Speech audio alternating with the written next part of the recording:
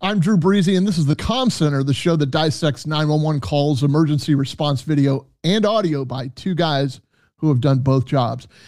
Coming up, we're going to cover the overall gravity of the incident in Burnsville, Minnesota, and we have our fire medic, Lieutenant Chief Keefe, here with us with his insight, wisdom, and to grieve with us a little bit.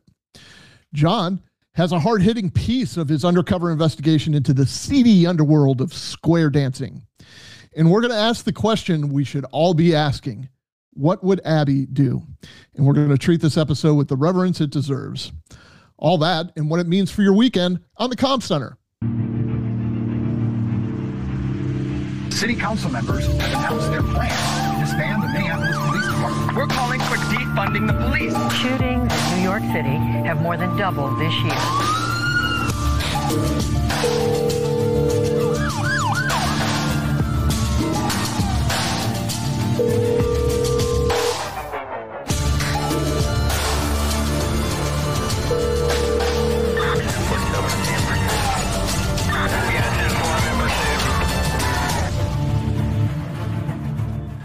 Wake Up America is the Comm Center with Drew Breezy. It's a TV show on the internet about two best friends who investigate a new Sirius XM radio channel causing seizures and outbursts of violence across the country, only to identify the strange sounds as contemporary country music. By the way, I promised that I did not coordinate that with Drew when he said something about square dancing a minute ago, so that's just pure synergy in action. This is the show where we break down 911 stuff and talk cop response. It's also the show that's the home for discourse without discord, although, you know, sometimes it's unavoidable. But Drew, it's been a hell of a week. I mean, I think I'm feeling a little bit of what you're feeling. We were talking before the show that there's some rancor and there's some animus, and to be honest with you, I guess speaking to the audience, there's a little bit of depression. Before I throw it over to you, I want to just clarify what I mean by that. I do a bunch of shows. I'm all over the place, as some of you know. Like I do this show, and I do research for news topics. And last week we were talking about how Canada wants to restrict forensic science because it's too racist. And, I research things to talk about in the show. And I was Googling just 911 dispatchers in the news, and I'm going down the list, and it says, 911 dispatcher indicted for possession of child pornography. 911 dispatcher refuses to send help to old lady in carjacking. 911 dispatcher X, Y, and Z. And then, so for Hard Time, my correctional officer podcast, it's like even worse because correctional officers also have a bad reputation in the media anyway. Correctional officers smuggling in brick of heroin, correctional officer sleeping with inmate, correctional officer aids and abets in an escape. And it's depressing to me because I feel like I'm the lone voice, even though I'm on a bunch of these shows where I'm trying to say what is the truth of our profession and the nobility of it. And there's so much overwhelming noise from the mainstream media, and admittedly these bad cases. And I guess I'm feeling a little. I'm a little overwhelmed. Like I'm screaming into an empty pit about the good things that 911 dispatchers, police officers, correctional officers do. But there's so much negativity out there. It feels like it's like 10-1, and it's not just that. Like we're all trying to say police officers, 911 dispatchers, correctional officers, like we walk a noble life, and it's not enough to be assailed by the media for what we do or for the mistakes of the people who are in our profession. But we're also just under attack from the forces of evil in the world. You'll hear a Hard Time coming out on Friday that I end up like screaming and like swiping things off of my desk, and I'm still angry about that, and I'm upset about what's going on in Burnsville. Some of you know that I live in the center of the continent, so Burnsville's not terribly far away. In fact, I was there last week. I'm not saying I have a special connection to the case, other than like I've been to Burnsville. Like it's a real place to me, and so when police officers are being killed there, it just it's not abstract, and so you kind of feel like you're in it from all sides. Drew, is that how you feel? I mean, our feelings don't have to be the same. You're allowed to feel differently. It's sort of overwhelming at times how much negativity is out there. we're all allowed to have our own opinions because we're all adults, and we all have our own little corner of the internet because nobody has a monopoly on police videos, though some may think they do. And when you and I discussed doing this, it was a campy idea, the comm center. It was about bringing light to very dark rooms across America called comm centers, communication centers where dispatchers inhabit and do some very traumatic work, and they're not highlighted as much as they should be. And that was kind of what the genesis of the show. But it's always kind of been my campaign or my crusade since I retired. I think that there is not only enough negativity in the world. Your example of Google demonstrates exactly where my heart was when I was working and where my passion lies now.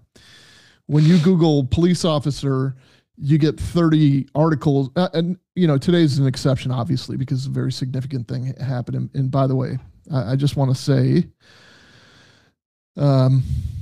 police officer Paul Elmstrand, firefighter paramedic Adam Finseth, and Officer Matthew Rouge and their families are, this is devastating. And I know this rocks communication centers. I know how people react to situations like that, particularly where these people worked. And by the way, I don't want to get too far off topic, but we lost a firefighter in Loudoun County, Virginia. I think he was a volunteer firefighter. We'll talk to Chief Keefe. But where I'm going with this, John, is that when you Google, firefighter, paramedic, or you Google, just like you're saying, the search engine optimization is that of guy smuggles heroin into jail. Corrections officer rapes inmate. Dispatcher refuses to send police car to carjacking. And that's what surfaces to the top. Outrage powers the algorithm. Yeah, it's clickbaitish mentality, and outrage is what powers. It's what powers our media. And it is. It's if it bleeds, it leads. So my point is that the important things are the three names that I just read. That's what's important, because we're losing people. But I also have held that we're losing people because when you Google, everything negative pops up. When you turn on CNN, it's nothing but bad things about officers. Obviously, this is just outside of Minneapolis, so there's been some pretty serious anti-police rhetoric and sentiment for quite a while. And as we progress through life, we come to find out that was based on a lie, and a proven lie. Now, everybody can have their opinions on whether, Derek Chauvin should be in prison or not. This isn't about Derek Chauvin. This isn't about George Floyd. It is about people perpetuating bad things about law enforcement that aren't necessarily true, and that one person does not represent the entire community of law enforcement. And I had an incident on social media where, and I can't believe I'm having to even discuss this. I'm not going to give you the guy's name. We'll just call, look, I'm trying to take the high road here. He exhibited CNN-like behavior. Okay, so essentially what happened is I did a post on social media that kind of talked about the Acorn shooter. And I was a little pissed when I did it because people in our profession tend to pile on in these situations. And we're talking about cops here who are piling on another cop who resigned after the incident, by the way, and aren't telling the whole story about the Acorn incident. There's a lot more to that story. And there's always a lot more. And CNN, right, is they're not going to tell you one that. Of my heroes always referred to them as the drive-by media. They give you, the 5 things that make it outrageous to get you to pay attention to the upcoming Pfizer commercial. And then they move on to the next outrage. And it's why our whole society is perpetuated by outrage. You ever wonder why America's all outrageous and everyone has outrage? It's because of the media. It's because of the algorithm. It's powered by outrage. Okay, so that's your. Thank you. And when cops engage in this behavior, when they pile on, when they jump on, whether the guy was right or wrong, but when they pile on, like. That's why I continually say mental health in law enforcement is just a buzzword. It's very serious for some who are passionate about it or for some who are scarred by it. For others, it's just a buzzword, or it's a bunch of hooey, or it's a bunch of bullshit. And when you pile on the Acorn guy, what you're telling America is, I'm a cop and that guy is a fucking idiot. And they're all saying, yep, we know, because all we had to do is Google to find out you're an idiot. Thank you for verifying that for us. Yeah. Thank you for perpetuating that lie. And when I, as a seasoned, retired, you can look on my LinkedIn to find out what I've done in my career. Deputy sheriff / retired as a lieutenant. I resent that. I resent when you pile on somebody just in the name of clicks and likes, because you need to feed your own ego, because you have to hide behind your social media persona, and you think that this is going to get you some kind of recognition. Like, I'm in it for the families of the three we just talked about, and I'm in this for the advocacy of the 11 that were shot in the past 4 days, 3 that were murdered. And I'll tell you what's not talked about, at least 4 suicides in that time frame. Maybe not in 3 days, maybe in 7 days. And the suicides are being driven by these social pressures of people sharing the Acorn meme. And then even if it's somebody in your family that, like, hey, let me look at Uncle Ben's page and see what he says about this. Like, he's a cop, and Uncle Ben is posting stupid memes that just degrade this Acorn cop, which is such a fucking irrelevant. I mean, it is. I understand that there's significance because there was a handcuffed guy in the back seat and all this other stuff. It's a very serious thing.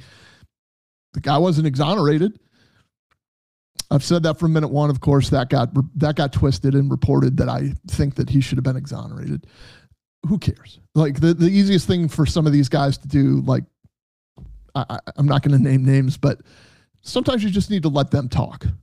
And people, their followers are still going to follow. Their followers attacked me. Of course, I got blocked. I think my Instagram account has been reported for spam, so I can't comment. Like, I tried to comment on Clay Higgins' post last night that was kind of paying homage to the Thin Blue Line, and no, deleted right away. I mean, I got the screen recording for that.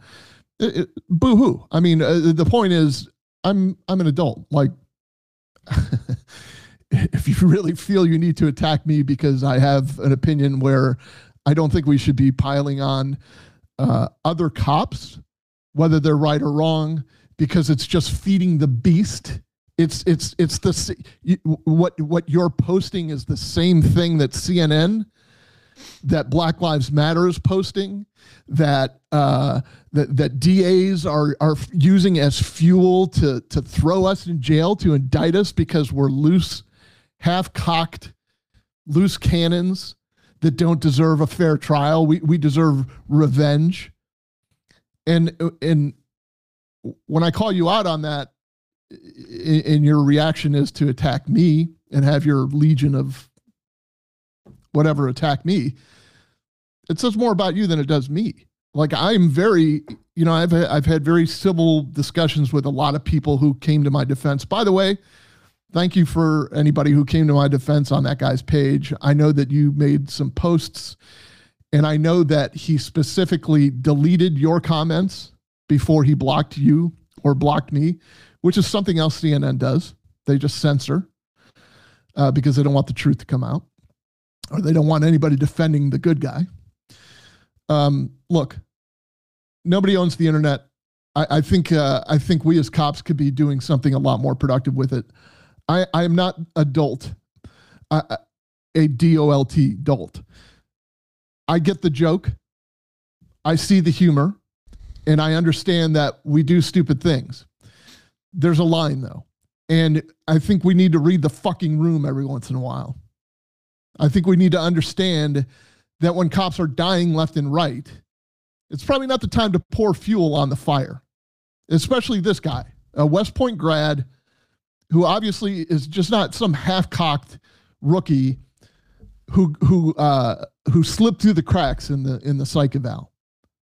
You know, this is an honorable man. He served his country, he served his community, and he made a huge mistake that I guarantee he wishes he could take back. But he heard what he thought was suppressed gunfire. He felt what he felt was a bullet on his shoulder, and his legs went numb, and he freaked out from there. And I can't say that I wouldn't do the same thing. You know why, John? Because I wasn't fucking there. I can't say I wouldn't do the same thing. I would never judge somebody like that. And he's paid the price, and now his entire family is paying the price. You're making his entire family pay for his sins, which really aren't deep sins, in my opinion. You know, if you're going to call them sins, I think that's a perfect way to look at it, because let he who is without sin throw the first acorn. Because, you know, I'm the outsider here, right? I'm not a police officer, but I can tell you that when we have Uvalde, when we have that one officer in Tennessee who was drawing all kinds of negative attention for her relations in her department, like we said, we got CNN piling on you. We got the world, you know, taking out guns and pointing it at our police officers. And then our reactions to things like this are when police officers argue with each other and fight each other. It's a bad look. And not only that, but like, I'm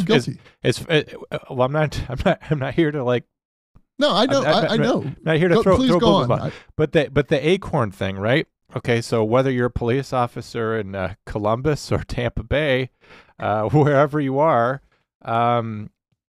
something will happen tomorrow where you'll be involved and your firearm will be drawn and discharged, and you never know the circumstances that you'll be in, and all of a sudden CNN's playing a side-by-side with your body cam footage and the acorn cop. You have no idea what's coming tomorrow. So before you open your mouth and try to eat this guy alive for all his clicks and likes, you have no idea the situation you're going to be in tomorrow. And you would hope that a police officer would have the self-awareness to realize, holy shit, there but for the grace of God go I, because you just have no idea what's coming tomorrow.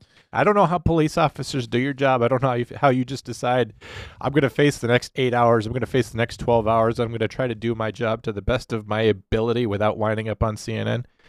But something is going to happen eventually to you or to the agency next door where you are going to look just like this. And how will you want to be treated when you're on the other side? You know, I just made a biblical allusion, but how will you want to how would you want to be treated? Treat people the way you want to be treated. Now, you can't put yourself in that position because I guess you wouldn't respond that way if an acorn fell and you thought that there was gunfire involved, but just have a little bit of empathy for like how would I feel if like I did the stupidest thing possible and everyone all over the world in our news media is using it again to sell Pfizer commercials and whatever else, and everyone who just walked the thin blue line with me yesterday is now shitting on me. And if you can't find any sympathy in your heart for the guy, just leave it alone, because like I said, you never know where you're going to be tomorrow. It's bad enough that every episode we do, at least somebody's going to comment somewhere that we're just either cop-splaining or making excuses. We're not allowed to explain anything. We're always assumed to be covering for each other. And I've said that, I don't even remember where I said it, but you know, if a plane crashes, God forbid, they go to the pilot, they go to the retired pilot and they ask him, what do you think happened? What went through the pilot's mind? And everybody writes it down and reports it as gospel.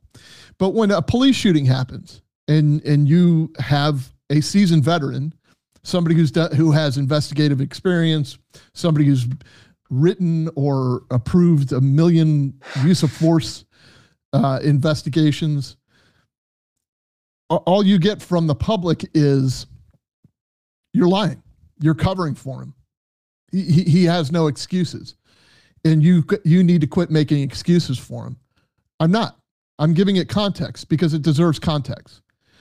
You can't jump from guy started as a cop, guy started shooting at handcuffed people without something in between. And by the way, the memes, there was an Acorn meme that involved the Tennessee officer. So now they've combined to, like they're just making us look like clowns. Let's throw in the Uvalde cop who waited outside the door while his child was inside being murdered. Like right. there's one more cop that you can tear down who's already destroyed. So why don't you just go ahead and get your clicks and your likes out of destroying someone else who whose life is shattered? It's what I've been saying all along. Because these about officers Uvalde, were mentioning their lives are shattered. This Acorn cop, he's gonna like change his name, man, to try to get a job driving a truck, And it's so even I'm so sorry for interrupting you. I do that. I have a horrible habit of doing that. It's okay. You're passionate, Drew. It's all right. But if this is I forgot what I was going to say anyway. I blew it for you, and I just blew it. It's all right. It's all right. So here's this notion, and I'm going to interrupt you again to tell it. In the big scheme of things, I mentioned in the intro, Abby, you and I both look up to Abby Ellsworth. She has her own podcast on being a police officer, and she's a civilian who is seeking the truth. She's just seeking where our temperament or what, are you making excuses for these guys or is this legit or what? Because the civilians don't care. She does. She wants to know the truth. She wants to be able to have the conversation at her dinner party. So I jokingly said, what would Abby do? Well, I'm going to tell you what I did on Sunday, even though it did take a chunk of my Saturday. I'm not deeply religious, John. You know this, and I'm not a regular church attendee. I can be at times, though. So I will tell you flat out, looking into this monitor, I prayed for that guy. And by that guy, I mean Ben.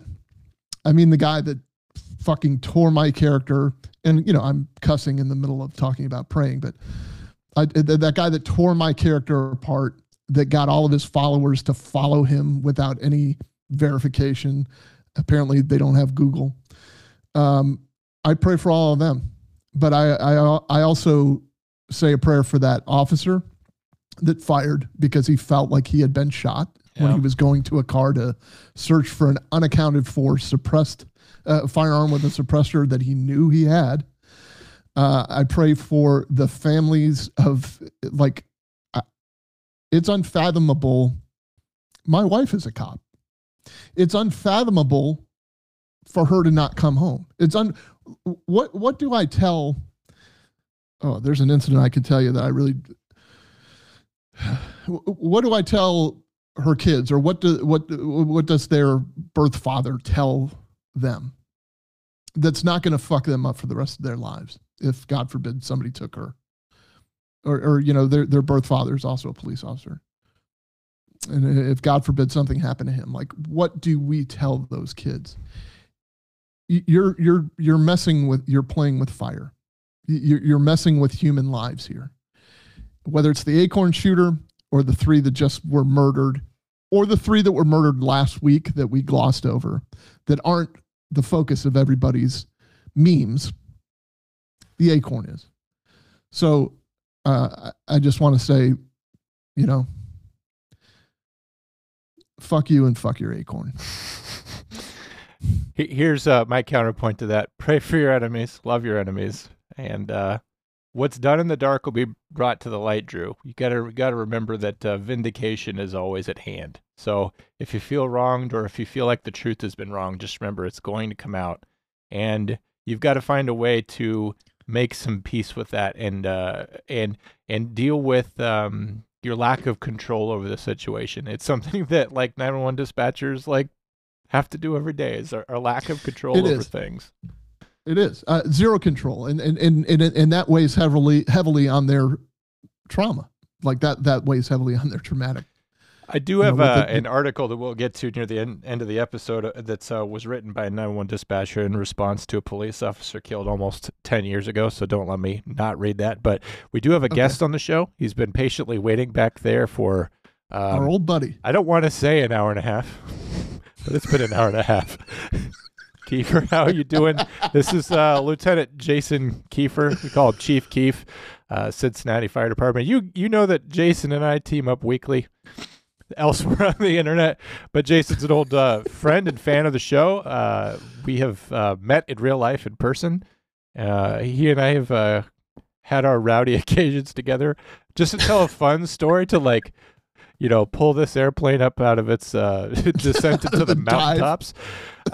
One time Keith and I were hanging out at a bar, and I wasn't drunk, but a Sharpie came out. We were doing autographs for the podcast, and I wrote on his bare chest morphine allergy.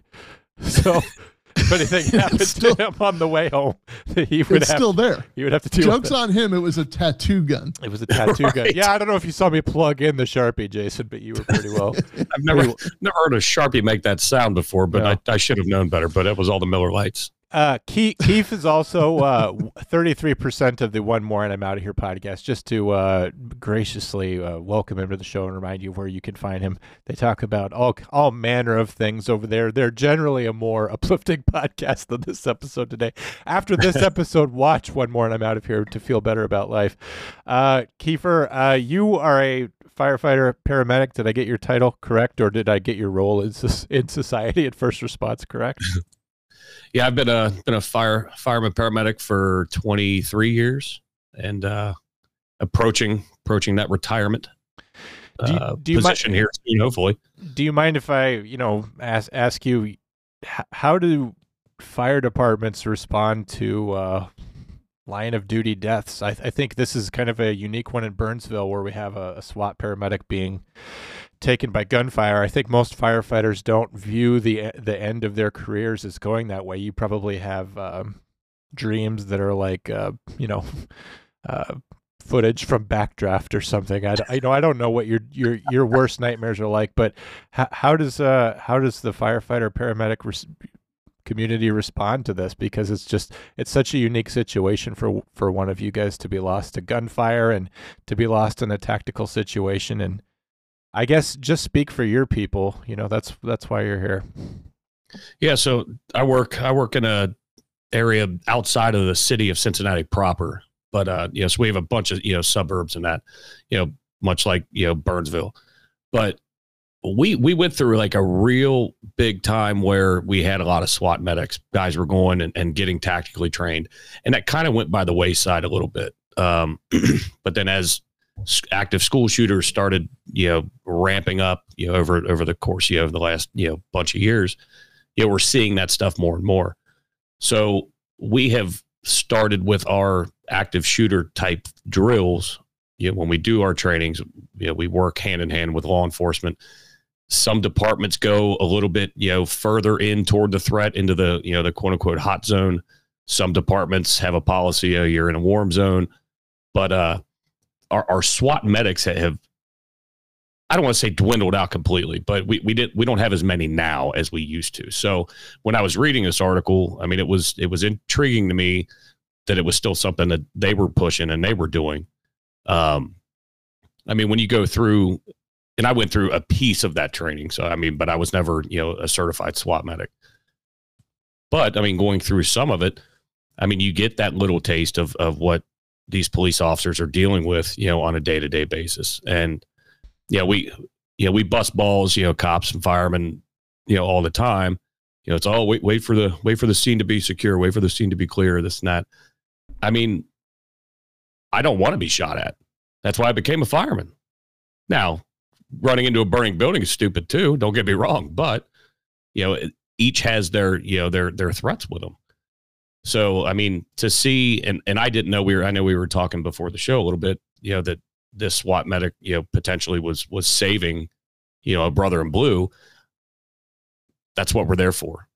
Mm-hmm. We're there to take care of each other. on either side. I don't care what badge you're wearing. We're all doing this. We're not doing it to get rich. We knew that going in. We're doing it to help people. And so to hear that piece, because in a couple articles that I had seen, I didn't see that part. But yeah, I mean, it's a scary world that we live in. It doesn't matter whether you're getting on a fire truck or whether you're checking in, on your MDC in your cruiser. It's a scary world that we live in. And that's, I texted John. I said, what the hell is wrong with the world today? That's a question obviously none of us has an answer for. Right. It seems like we go through these things in cycles.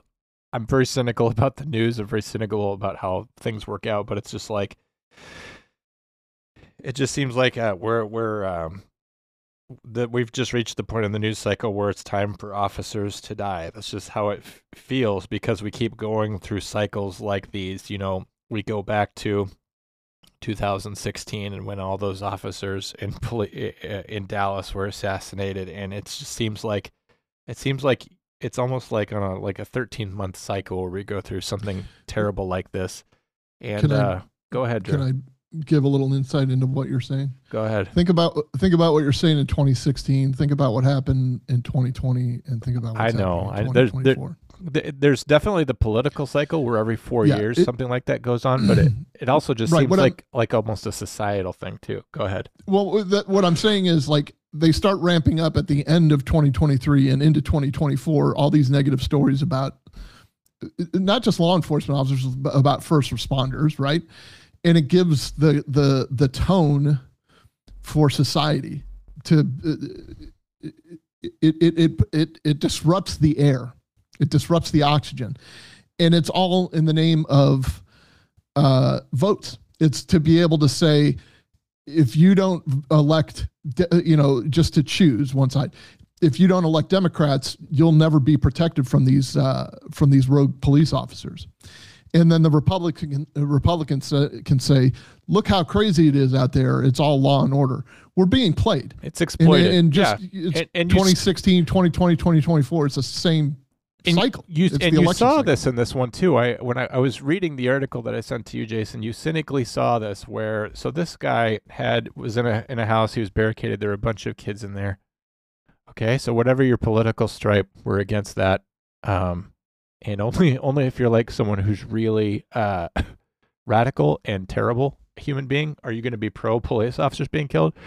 But there is a part in the article which was emphasized by the reporter, and I'm sure it was just a fact of the case, but they said that the suspect inside had a lot of guns and a lot of ammunition, which is just a tactical aspect of the case, but it's thrown in there for what reason? It's thrown in there to activate the gun control folks. It's thrown in there to activate the people who think that if only we somehow restricted ammunition, or if we restricted guns, that somehow we could prevent these things. And it's designed to give us a platform for liberal politicians who are going to exploit this. So you're right, Drew. I mean, I see that every single time. There's no, never let a crisis go to waste. And this is one of those things that will absolutely be used by the politicians in Minnesota for their own cases. And case in point, Senator Klobuchar, Governor Tim Walz, these are some of the most anti-police people in the world. You cannot ignore that this is in Minnesota. You cannot ignore that this is in a suburb of Minneapolis, where 4 years ago, the politicians who are saying our hearts are with you, we're grieving with the people of Burnsville, 4 years ago would have just as well have said, let's abolish the Burnsville Police Department if they thought that they could have won an election in so doing. Minnesota is one of the most dangerously and wildly left and liberal places out there in the world. And I don't say that to be political or to change anyone's mind, but I just want to brace you for how a situation in which two police officers, two fathers, and this firefighter, paramedic, and then I don't know that they're all fathers, but they're all family men. They all have people that love them. They're all human beings. That they're going to be struck down and their names are going to be forgotten. And the Burnsville incident will carry on for a year or 2 years or however long it has to carry on for as a tool for someone else's continued political power. And I just want to say, we're not doing that here. We want to talk about these police officers and this paramedic that were killed, because regardless of where it happens, these are human beings. And we kicked off the whole show with saying, like, this is how media uses and abuses police officers. But, you know, let's talk about this. This was a domestic violence call, and our man barricaded with family members, including 7 children aged 2 to 15 years old. They negotiated with the subject. They were out there at 2 a.m. Somehow this escalated into gunfire, which I'll tell you as a negotiator, there's probably a negotiator on a SWAT team somewhere that feels like this is his fault because somehow negotiations broke down. He was talking to this guy at one point, and it ended with his coworkers being killed. Let's talk about the negotiator who had to deal with that. Let's talk about what it's like for 911 dispatchers to lose an officer in the line of duty.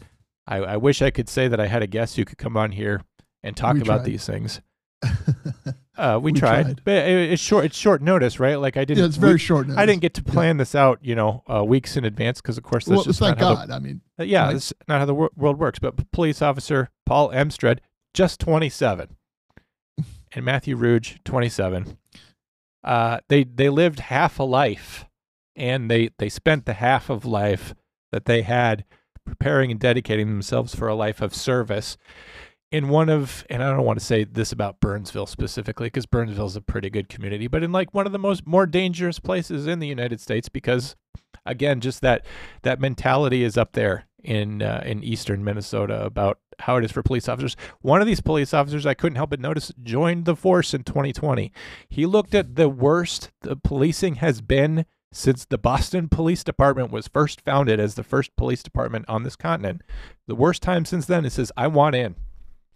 Do you have any idea how many people walked away from law enforcement this time? How many people were preparing to go into law enforcement? How many people were in school? How many people were in academies?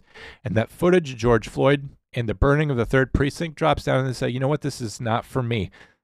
One of these guys said, I'm in because I care about my community. I care about doing a good job. I see an opportunity where I can step into one of the worst things going on in our country, near the center of it, and I can get in and I can make a difference. They didn't run away from a dangerous situation in 2020, and they didn't run away from a dangerous situation in 2024.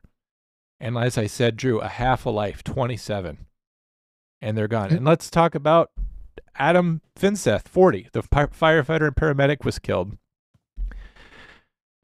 He's in a position in life where he could be doing other things at age 40 besides running towards the sound of gunfire. I'm almost 40. Like, I joke sometimes about why I don't want to be a police officer. I say that I got my captain action phase over and done with when I was a correctional officer in my 20s.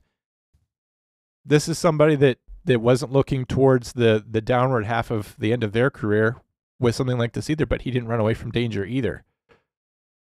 And they're gone because they represented the best of what we as first responders can be. Not people who shit on each other or this infighting or playing blame games, although I don't know their politics. I don't know their social media accounts. I know this is when the time came and the gunfire started. That guy was there. They ran towards it. They ran towards that danger to resolve it. I'm sure because they were concerned about those kids in there. They cared about the suspect's kids more than the suspect did. Ultimately, the suspect, took his own life, couldn't do us the favor of just doing that privately on his own time. He had to take 3 of our guys with him too. And I'm thinking about the 911 dispatchers in Burnsville because of what they have to go through. This is something that no one ever talks about. Again, I have this article here, but it's like 911 dispatchers get forgotten, and 911 dispatchers are going to go through something when they're dealing with this. I cannot imagine what it is like to be sitting at the CAD, your computer-aided dispatch, and you have a list of all of your officers, and they're all assigned to this one incident that's located at this one place. And at some point, someone's going to call you, and they're going to say, hey, these 2 officers are 10-7, and you type off-duty or unavailable or whatever into your call for service, and that's it. You do this keystroke saying they're dead. They disappear. Yeah, and they're off your screen now, never to return. And I can't imagine what you're going through. And not only that, but like, that's the end, right? Like, what are you going through as all that's happening? As you know that these guys are down, that you're trying to get more help. And this has to be so scary because you send SWAT paramedics, right? Like, you feel like you're covered. You feel like you're doing everything. You've got the paramedics there. You've got the guys that are going to save your guys. And one of them's down too, you know? And so you just feel tremendously vulnerable because there's no one else that you can send that's going to make this situation okay. That's an incredibly poignant point. That's somebody's on the radio when that happens, right? Yeah. Somebody's on the radio when they hear shots fired, or and Jason, I want to ask you about the incident in Virginia, if you have any insight or whatever. But somebody dispatched that company or that truck or that battalion or whatever to an incident, and that weighs heavily. I can tell you from X amount of exit interviews that I've done that one of the most heavy things that dispatchers experience, in my experience, one of the most heavy things that dispatchers experience is that they feel like they're marching people into their death.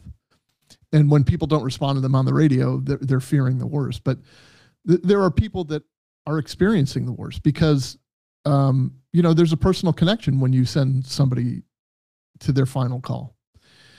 It just weighs on you in the sense that, like, Jason, I'm not even being facetious when I say, like, I can see a dispatcher in Loudoun County or that volunteer fire department, wherever it was outside of Loudoun County, thinking to themselves, man, they were just sitting around shooting the shit about 10 minutes ago. They're probably busting each other's balls. And then they show up to this explosion to go save people, to run towards the fire in that case. And he's not coming back. I mean, there were several that were injured from what I understand, and then one died. Do you have any insight? I'm very sorry to put you on the spot, but do you know what I'm talking about? No. And I had seen this. I was out of town this past weekend, so I wasn't really up on all the news that was happening. But we were doing debaucherous behavior with the police and fire bike club that I'm involved in. So I was all weekend hanging out with police officers and firemen, just having a good time, blowing off steam, because we all need to do that. But this Trevor Brown, he was 45 years old. And John was talking about it earlier. I'm 44. And when I go back to work on shift, I don't know, where that, when that bell goes off, where I'm going to be sent. But then to go to, a propane leak, a 500-pound propane tank exploded. You don't know when that's going to happen, which is, the scary part in itself.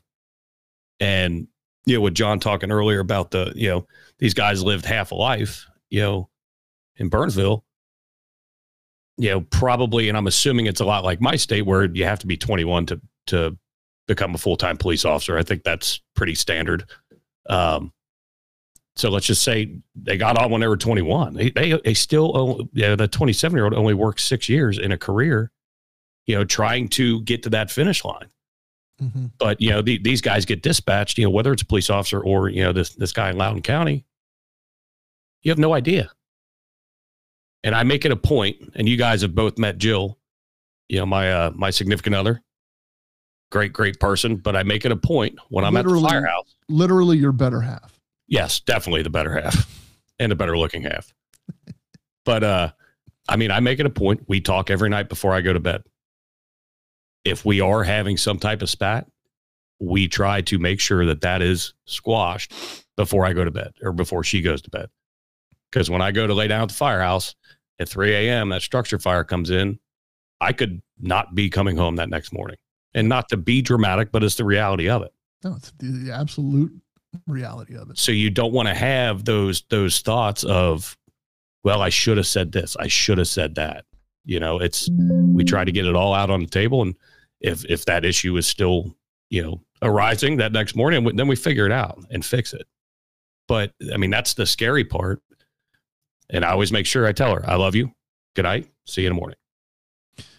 Well, think about this, Jason. I mean, as it relates to both fields, guys have fights with their wives all the time, or husbands, or however it's framed. And that's where their head is sometimes on these calls. And, like, not to perseverate on what I started with, but who knows where a guy's head is when he's approaching the backseat of a car where a guy you assume is handcuffed, but and your windows are so tinted, and then all of a sudden you feel what you think is a gunshot on your shoulder. I mean, like, your head's not always in the ballgame because you're a human being. Yeah. And we talked about it. You get that sympathetic response that your body, I mean, the body is a very, very complex thing. Yeah. And why things happen when they happen, it's, some of it's unexplained. And then some of it, there is physiology in there that, that sympathetic response kicks in, whether it's, your adrenaline dump or whatever. And so, yeah, it's very hard to sit there, and our world is very good at playing armchair quarterback, whether it's on each other or civilians watching the news and getting that little piece.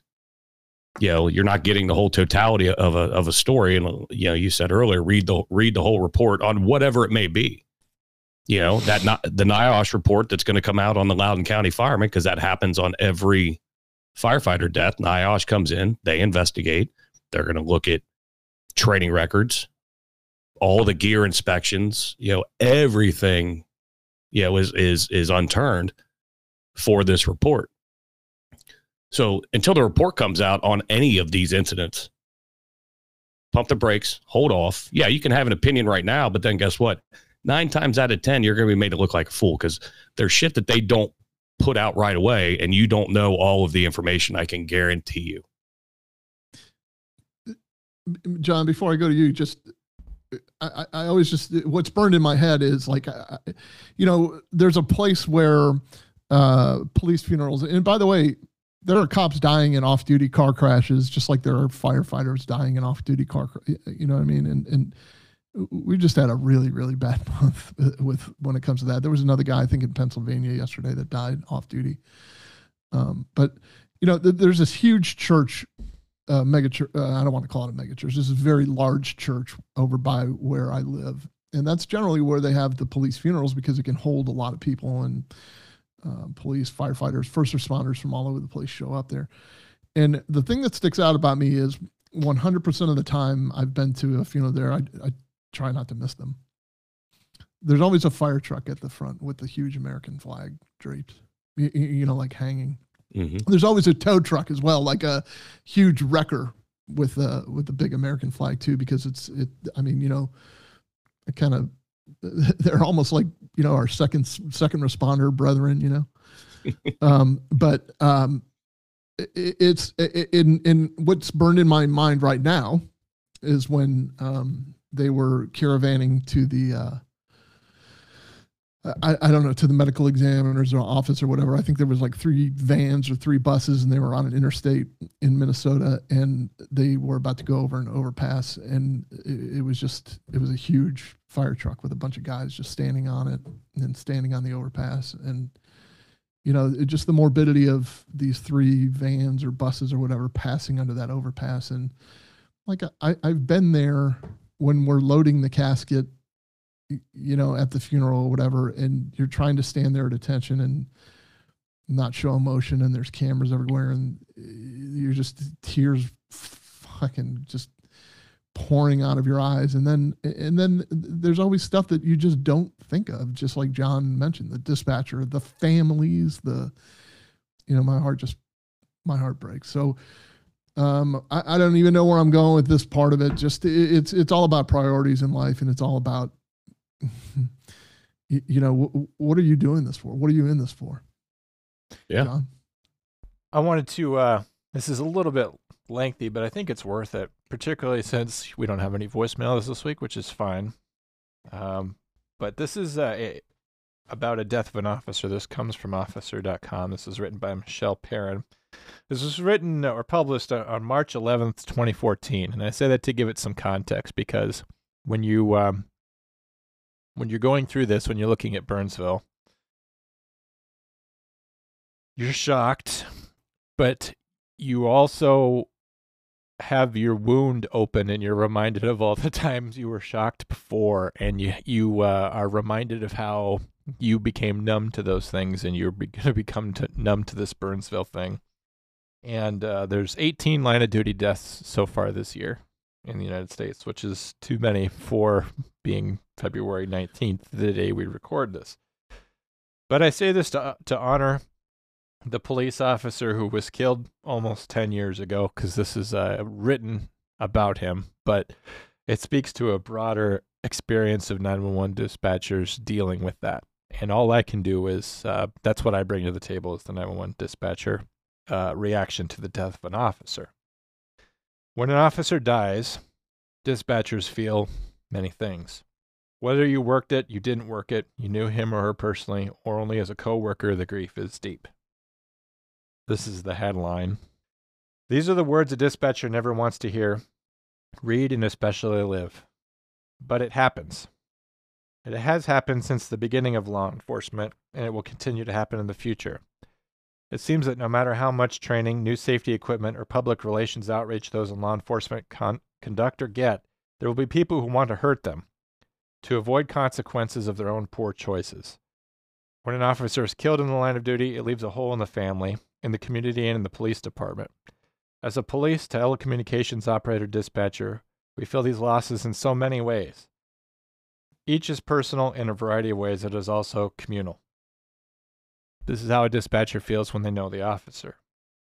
Even coming from a large metro police department, we dispatchers knew a lot of the officers we worked with, not just professionally, but personally.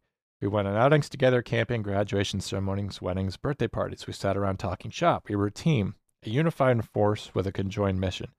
They kept citizens safe, and we kept them safe. We knew about their good times and their bad times. In many cases, we were their spouses, their siblings, their child, or their parent.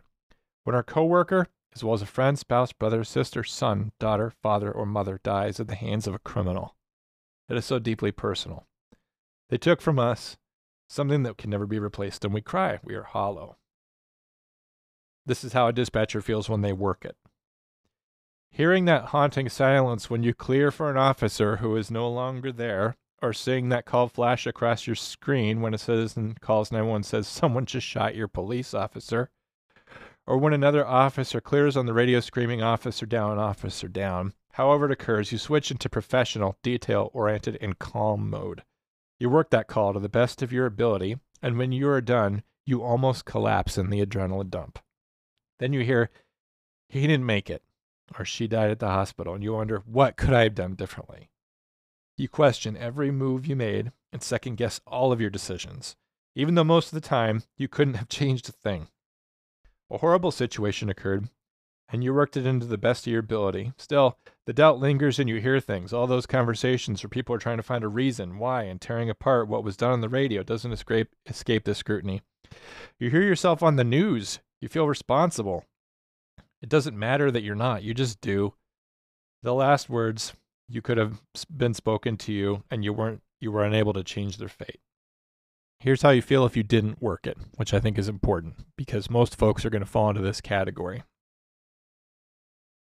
You hear the call being worked in the background, or you hear the call later as everyone debriefs or attends to training. You hear it on the news. You don't want to, but you often second guess the other dispatcher.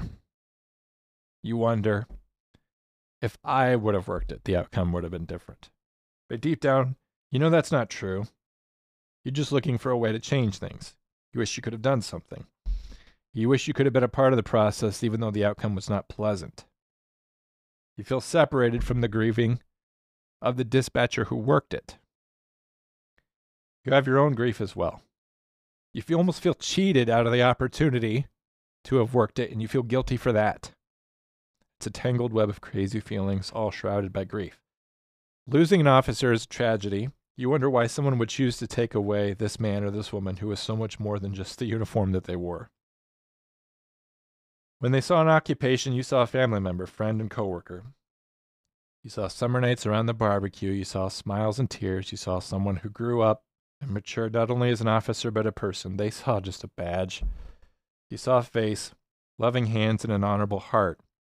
When the announcement is made that he or she didn't make it and have joined the growing list of those engraved on that wall, you feel the blow. Takes your breath away. You circle the wagons. Hopefully. It's an indescribable brotherhood, sisterhood that dispatchers are deeply embedded in. Rest in peace, Detective Hobbs. And I'll add rest in peace to these officers and that firefighter paramedic. 10 years later, in the same war, same casualties, or new casualties in the same war, your memories are being shared around the communications center. We're consoling each other, and you will not be forgotten. Godspeed. It's very good.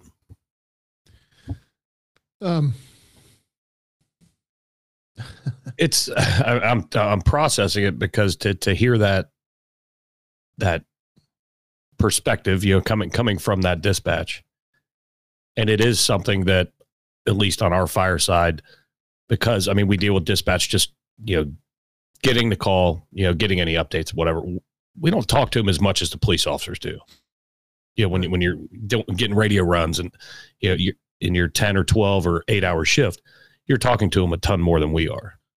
And it is something that we do take for granted, that other person on the other end, on the other end of the microphone is trying to look out for us without being able to see us. Yeah. And I think it's taken for granted, at least in our area.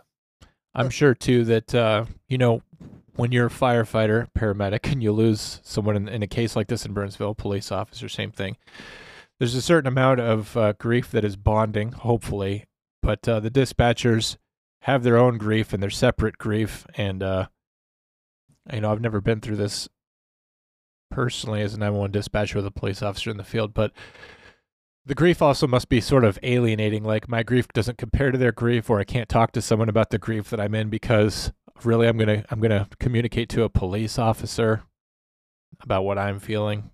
We sometimes get into this trap of comparing each other and who's got the bigger grief. And I think a lot of times it's prior restraint type things where like I shouldn't talk about how I feel because how I feel it doesn't compare to what other people are going through. This is just like any other critical incident. Unfortunately, I think everyone's got to get together and everyone's got to talk about it and everyone needs to debrief and everyone needs to have their say. Hopefully that's what's going to happen in Burnsville. I can't imagine with something that's affecting, both departments, police and fire. I can't imagine that the dispatch will be left out of that. I can only hope that they get included. But in a broader context too, just thinking about everybody there in Burnsville and situations like this literally happen every day in your community. I was at hostage negotiations training about 2 years ago. I went up to a city near me that was hosting the training, and class had started at 8 a.m. and at 9:30, more than half the class disappeared because a man had taken his wife and 2 kids hostage in a house the same day as the first day of training. And in the afternoon, because the situation went pretty similar to this, except we didn't lose anyone in the line of duty, they came back and debriefed the case they handled that morning, in which a man and a wife were in a domestic. There were 2 kids in the house. The man shot his wife. Negotiations began. He ended up taking his own life. Firefighters, police officers eventually made entry after they heard the sounds of gunfire to find 2 little boys inside. And, I wasn't involved in this at all. This is just the story that I heard that day. But the firefighter carries out the little boy and he says, "I need a new family for Christmas." Oh my God. It goes on every day in our community, and it doesn't always turn out this bad, but it happens all the time. And that's what police officers, firefighters, and dispatchers are always dealing with. I'm a mess, Drew. Can you tell a joke or something? Well, first of all, I'll try to lighten it up. John, I was working on a screenplay where you were attending hostage negotiation and half the room had to leave to go negotiate, but they all jumped into a Tesla, and the Tesla ran out of battery. And not only did it run out of battery, it couldn't move. They couldn't get the doors unlocked. So they ran back into the training room and they're like, "You come with me. And they handed you a phone, and that was your first negotiation. You'd only had 15 minutes of training. Not that particular case, obviously. It turned out pretty bad, but we'll work on the ending of that one, John. Well, secondly, it's ironic that you call that as a screenplay, because if you're a negotiator, you have to be willing to step into an absolute shit show and be like, believe in yourself that you could actually affect the outcome. I definitely want to call this episode Dewey grab the tissue box. But here's what I'm going to tell you about. You know, you see these stupid memes, and I engage in it all the time too. Like, you never know what somebody's been through or whatever.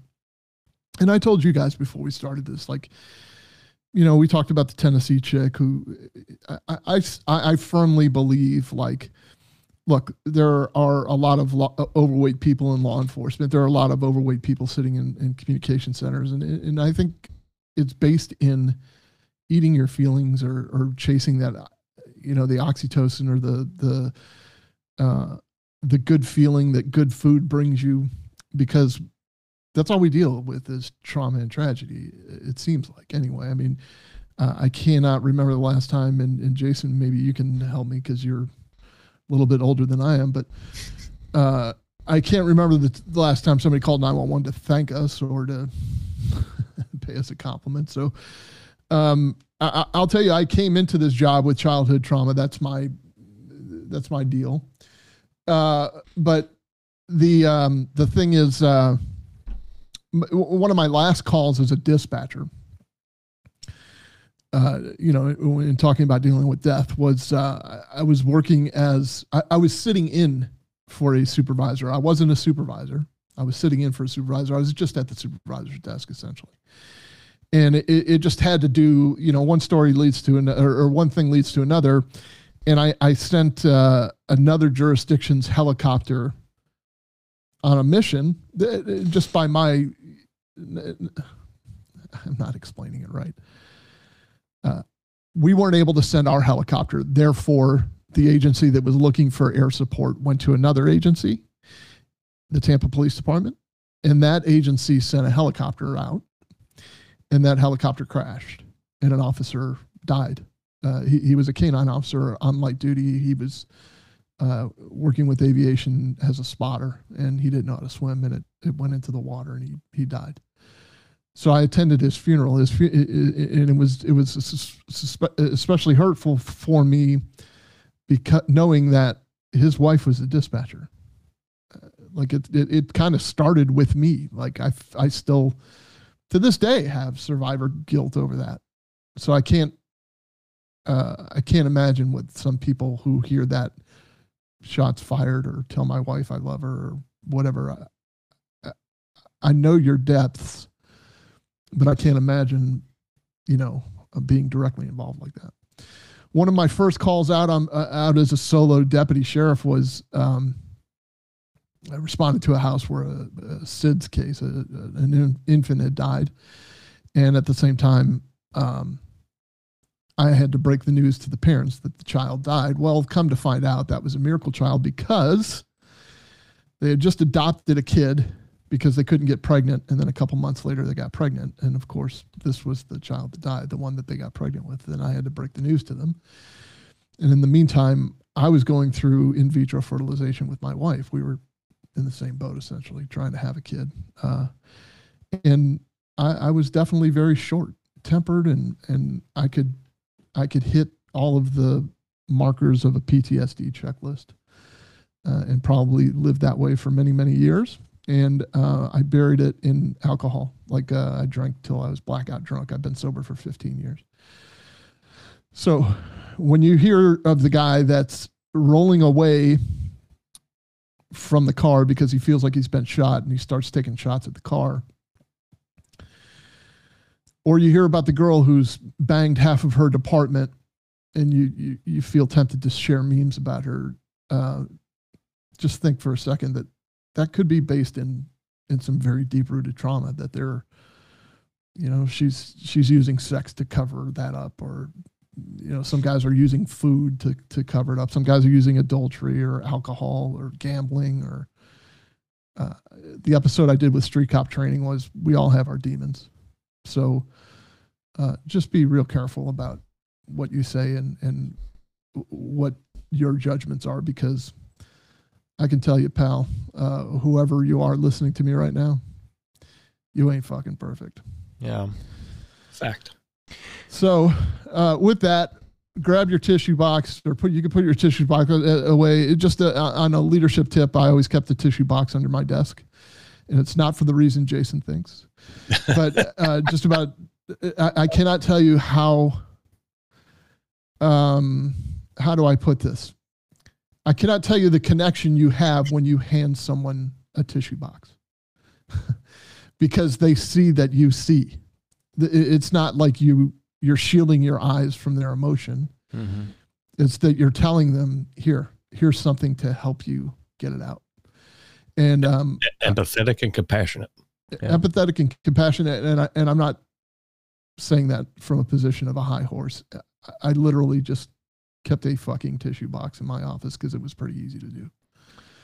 So, John, you take the last word, or give it to Chief Keefe, or to both of you, whatever. I appreciate that. Folks, thanks for listening to this episode of the Comp Center. We're sorry if we brought you down, but I believe that grief is the stuff of life, that you can have no life without grief at all. If you go through life and you've never felt the way that some of us are feeling today about Burnsville, or whatever's going on in your life that you're trying to deal with, that you've never been alive, because that's what life is grief. And it's only meaningful because we have things that are worth grieving about, whether it's our friends in the law enforcement and firefighter community who are gone to us. It just means we had something to cherish and to be grateful for in the first place. So I think it's important to take time to grieve for them, and that's how we honor them. I can do nothing about the police officers and the firefighter paramedic in Burnsville that are gone. There's nothing I can do but grieve, and to take time and to take an hour and 10 minutes of what I have and say that I'm sorry for what happened and that it affects me. And that can fall on nobody's ears, and that's okay. But that's all I can do to honor them is express grief for my friends.